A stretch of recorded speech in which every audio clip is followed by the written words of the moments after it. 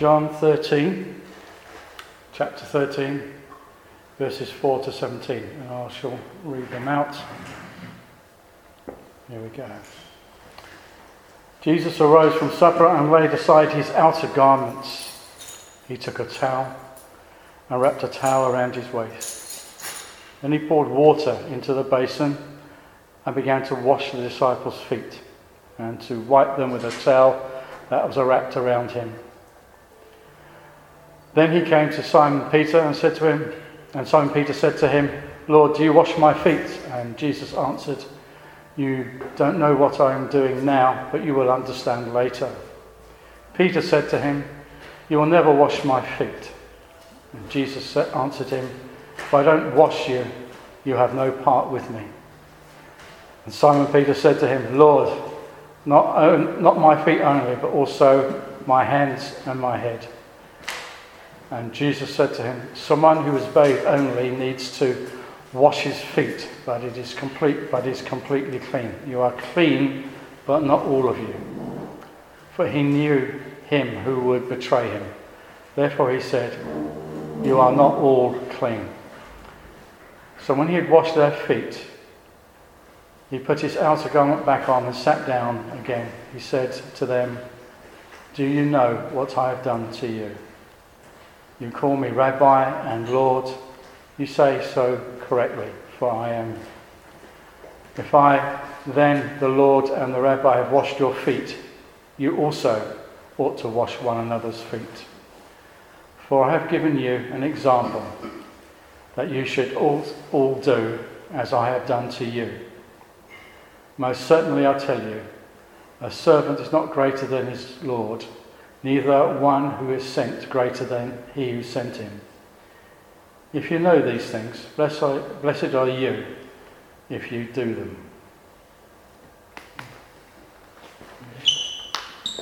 Afternoon. We'll try again, because I've heard that in North Hull you are really rowdy. Good afternoon. Good afternoon, Lou. That's better. Thank you. Thanks, Neil. Yeah, and thank you for that worship, because I believe that we're here for one reason only, and that reason is to turn your eyes to Jesus. Because there's nothing special about Luke Selway or Neil, other than we're made in God's image, and we're made for a purpose, and there's a calling on our lives.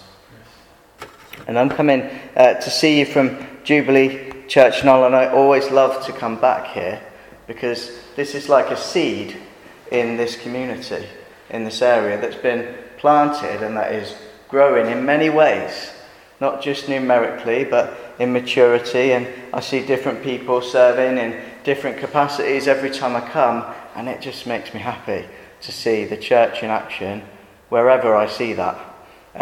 So I just want to say, give yourselves a big pat on the back, because it's hard work, isn't it? Pioneering something new. But we're here for the gospel, aren't we? Yeah. Josh has asked me to come and speak to you today on one of the values of Regions Beyond. And as churches, both Jubilee and Freedom Church are part of a network of churches, a global network of churches called Regions Beyond. So we're part of something bigger. So turn to the person next to you and in your best big voice say, "We're part of something bigger." We're part of something bigger. Brilliant. And then turn to your other neighbour and say, "It's all over the world, you know." It's all over the world, you know. Brilliant. We're part of something bigger, and it's all over the world. So the scripture we read always freaks me out because I think feet are disgusting. And I think culturally it's something that we need to know, that Jesus' disciples would have done a lot of walking in a dusty, arid land, and when they got to where they were going, it was common in their culture that they would wash their feet before they went into a home because they were filthy. And Jesus demonstrates that he was willing to serve his disciples in that way by washing their feet after they'd had a meal. Why am I telling you this? I started with that scripture because I think it's more palatable than if I stood here with Luke 9:23 and he said to all, if anyone would come after me, let him first deny himself and take up his cross daily and follow me. Because this Christianity, it's a free gift, but it comes at a cost. The cost was all of my life. Because in order to receive the gospel message, we're literally saying that we're dying to our old self and we're going to live for Christ. God loves you. He so loves the world that he gave his one and only Son, that whosoever would believe in him would not perish, but have everlasting life. Put your hand up if you're a whosoever. Everybody's hand should go up. Come on, guys. Bit of participation. Let's get it going. You are a whosoever. If you're sat in this room, if you can feel on your wrist and there's a pulse, yeah? You are alive and you are a whosoever, and God loves you with everything he is. The Bible says he loves you with an everlasting love.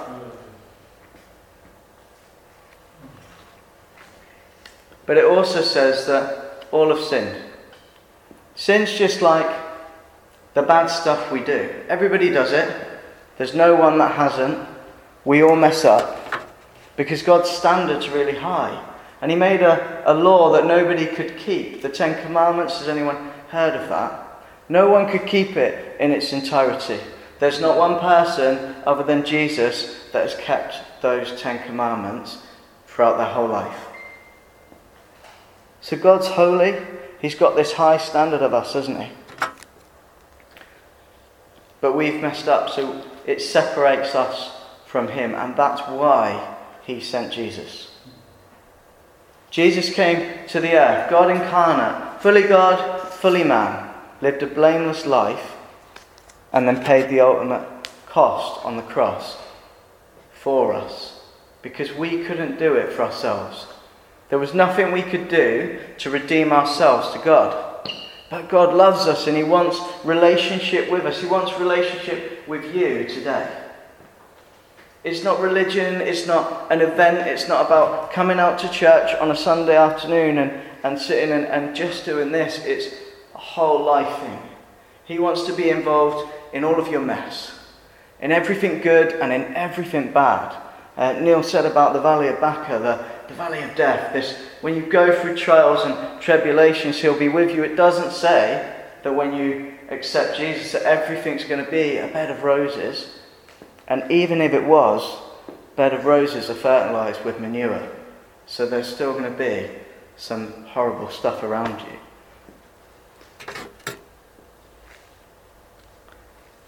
He sent Jesus. We've all got a choice to make. Yeah, because once you've heard that gospel, once you've heard that Jesus came and died for you to redeem you to God, the only way that you can accept that free gift is through faith. Now that's not crisis faith, it's not those prayers that I used to pray when I was in the back of a police van, because yeah, that used to happen a lot. I'll tell you a bit about that in a minute. It's not head knowledge, because I can't really understand how the creator of the whole universe loves me this much. Do you know the Bible says of you? It says that his thoughts towards you outnumber all the grains of sand in all creation. That's how much God sat there thinking about us. He loves us. I wonder if you trust me to lead you a bit this morning, this evening even, this afternoon, whatever time of day it is. Just close your eyes for me.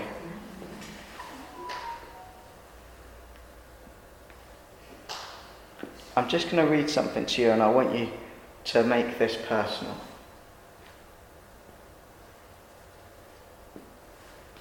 He had no beauty or majesty to attract us to him. Nothing in his appearance that we should desire him. he was despised and rejected by mankind. A man of suffering and familiar with pain. Like one from whom people hide their faces, he was despised, and we held him in low esteem.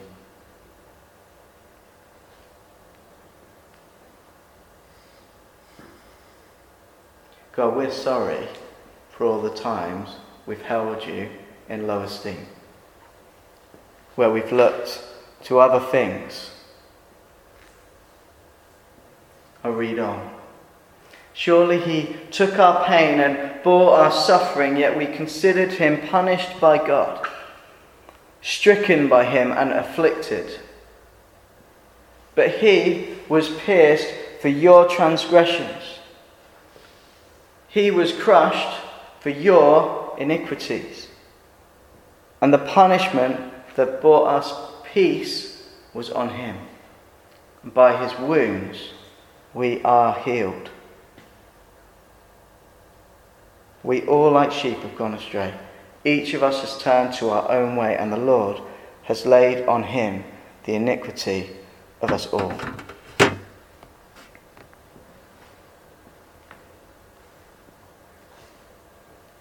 Why don't you open your eyes?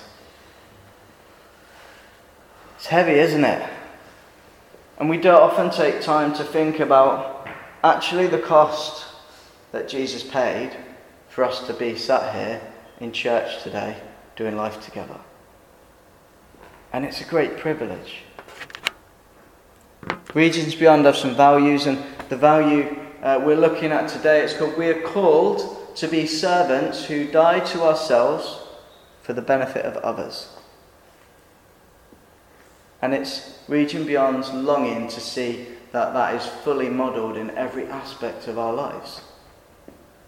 Like any big organisation, cultures that come from the values, don't they? A culture gets embedded because it's underpinned by values that are carried by the people within that organisation. This is a building, but you are the church. You are the people. I am a person here too. So I'm not talking to you from a place of arrived, I'm on the journey too.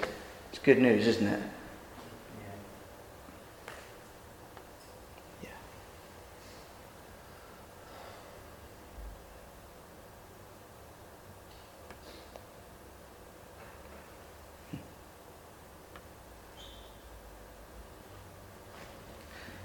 Jesus came to serve us.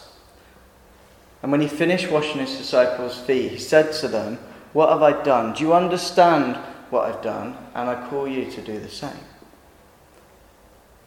I said a little bit, I gave you a little glimmer, but in 2003 I was 5.5 stone in weight, sat on a train station with hair down to my backside and not a penny to scratch it with, hopelessly addicted to crack cocaine.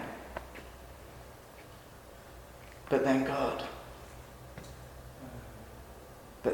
happened to me.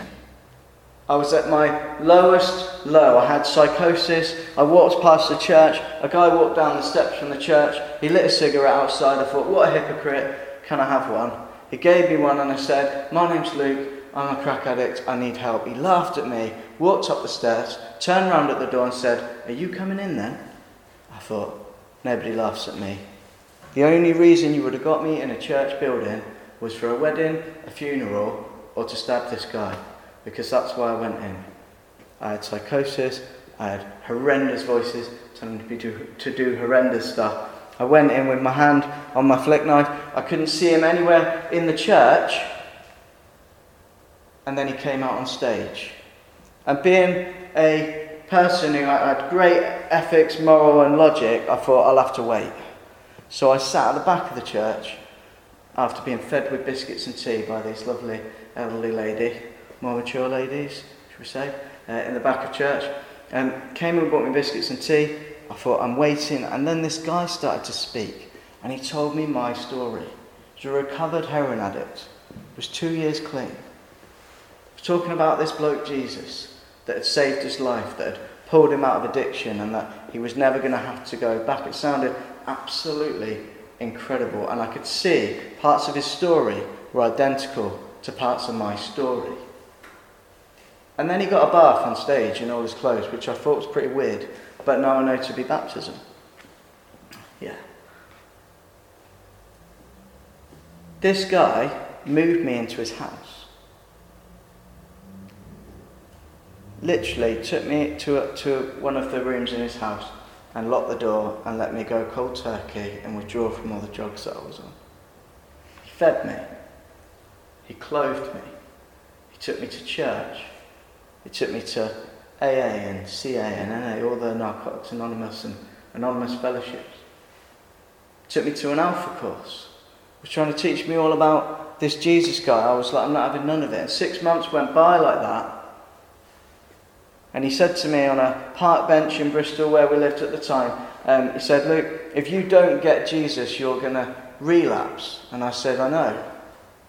He said, oh, you're being honest now then. Because I was quite dishonest still. He said, well, how do you feel about the fact that you might relapse? I said, I'm terrified. Because I absolutely knew without a shadow of a doubt, if I used drugs again, I was going to my grave with it.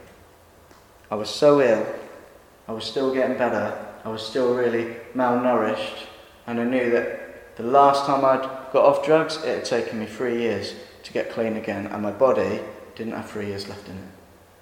He said, what is it that you can't get about God? It was this. I understood water to wine.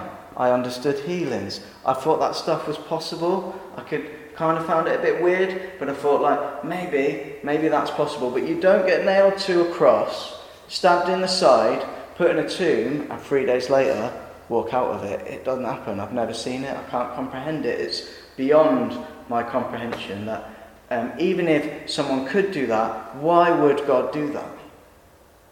I've already told you why. Because he so loved the world. He so loves you. Loves you with an everlasting love.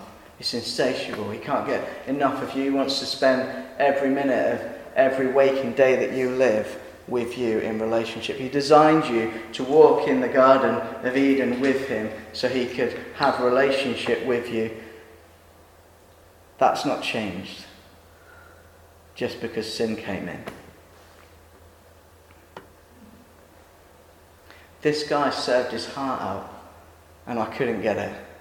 You fed me, you've clothed me, you moved me into your house, I've not paid a penny, you've taken me everywhere with you, you've like basically become like this older brother that I'd never had. Why? Why was he serving me? Because he understood. Jesus asked his disciples, didn't he? Do you understand what I've just done for you? You should do this for each other. He saw it. We're in this church and this is a family, isn't it? Yeah? And we're part of a bigger family, we've just heard. But we need to be like the hands and feet here. We need to be willing to serve each other. He couldn't serve me outside of relationship with me. He couldn't help me, that guy. Yeah, his name was Luke as well. If he didn't have a relationship with me, so he literally picked me up and moved me into his house. Amazing. Me and my wife, we run a rehab project in Hull called Inside Out Rehab, and we help people who are struggling with all kinds of addictions and compulsive behaviours. And every Tuesday night it is my utter joy to rush from the prison where I work as a nurse to Jubilee and prepare a meal for 20 people, because we've got about 20 people that come every week. We do like a 2-course meal for them. I love it. Get my pinny on. Yeah, I'm like Delia Smith, only better looking. I'm really modest too.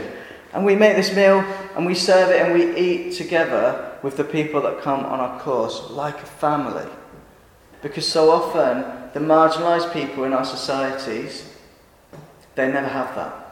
Some of them have never experienced it. I remember the first week we run this current course that we're on, a guy saying, I can't remember a time where I've ever sat down at a table with other people to eat. And my heart broke. Does your heart break when you see the lost struggling? I pray that God will break your heart even more. And if you, like me, are in this place and you've served a bit before and you look back and you have disappointments and rejections in your life, I pray that God will rip those rocks out of your heart and cause it to beat again for him. We're here to serve, aren't we? I love it. We get involved in people's mess, and we have this meal together, and then we teach them and talk to them and love on them, and relationships form. And in that relationship, we have a choice as Christians in this place today. Once that is established, Lord, give me eyes that see need and a heart that desires to fill it. That should be our prayer. As we serve one another, we literally esteem one another. It needs us to be humble. Humble before God. Don't get humble mixed up with humiliation. Yeah? Because being humble is a choice. Being humiliated isn't. Being humiliated is something that happens to you. We were teaching this last Tuesday. One of the lads said, "Oh yeah, I've been humbled."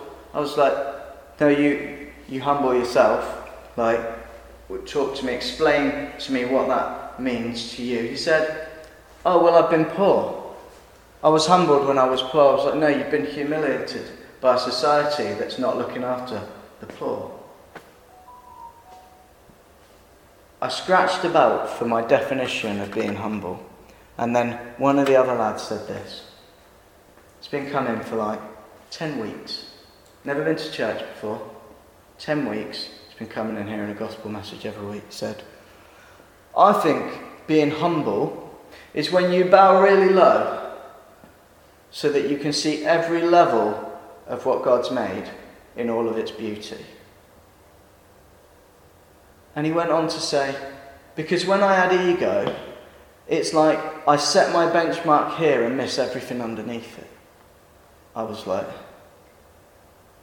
I've got so much to learn from the people that I serve.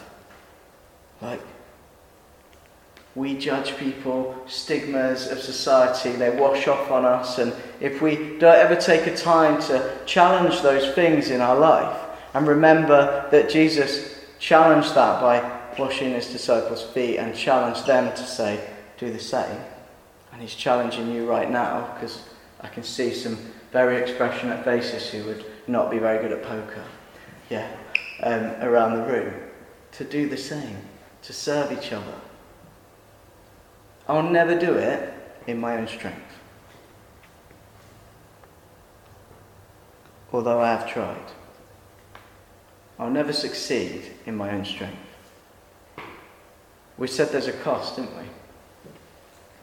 I remember talking to a church not that long ago who were looking to set up something similar to what we do with our recovery course. They thought it was just a case of a couple of hours on one evening a week.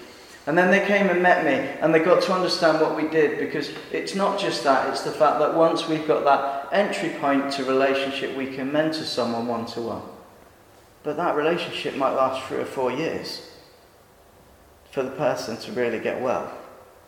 There's a cost to serving people. There's a cost to following God. That's why he says, if you want to follow me, you must deny yourself, your own comfort, pick up your cross and follow me. We can't do that in our own strength. Sometimes we think of that cross as this heavy burden, and you're right, it is, if you carry it in your own strength. It's impossible. Impossible. You will walk so far. I think Jesus even had help to carry his cross up that hill. Yeah? And I just believe that I want to encourage you, because I believe there's people in this room who have served their heart out. Yeah? Who have just fallen into that really easy trap to just slightly take your eyes off Jesus for 5 minutes and carry that weight in your own strength, and it crushed you. and you're sat here with broken dreams today. And I just feel that God would say to you, go again.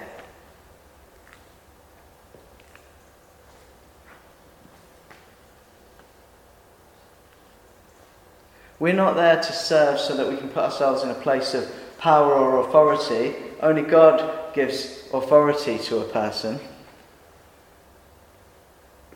We're there to lead appropriately because servanthood implies diligence, doesn't it? I have to be diligent about what I do. I have to be intentional about it.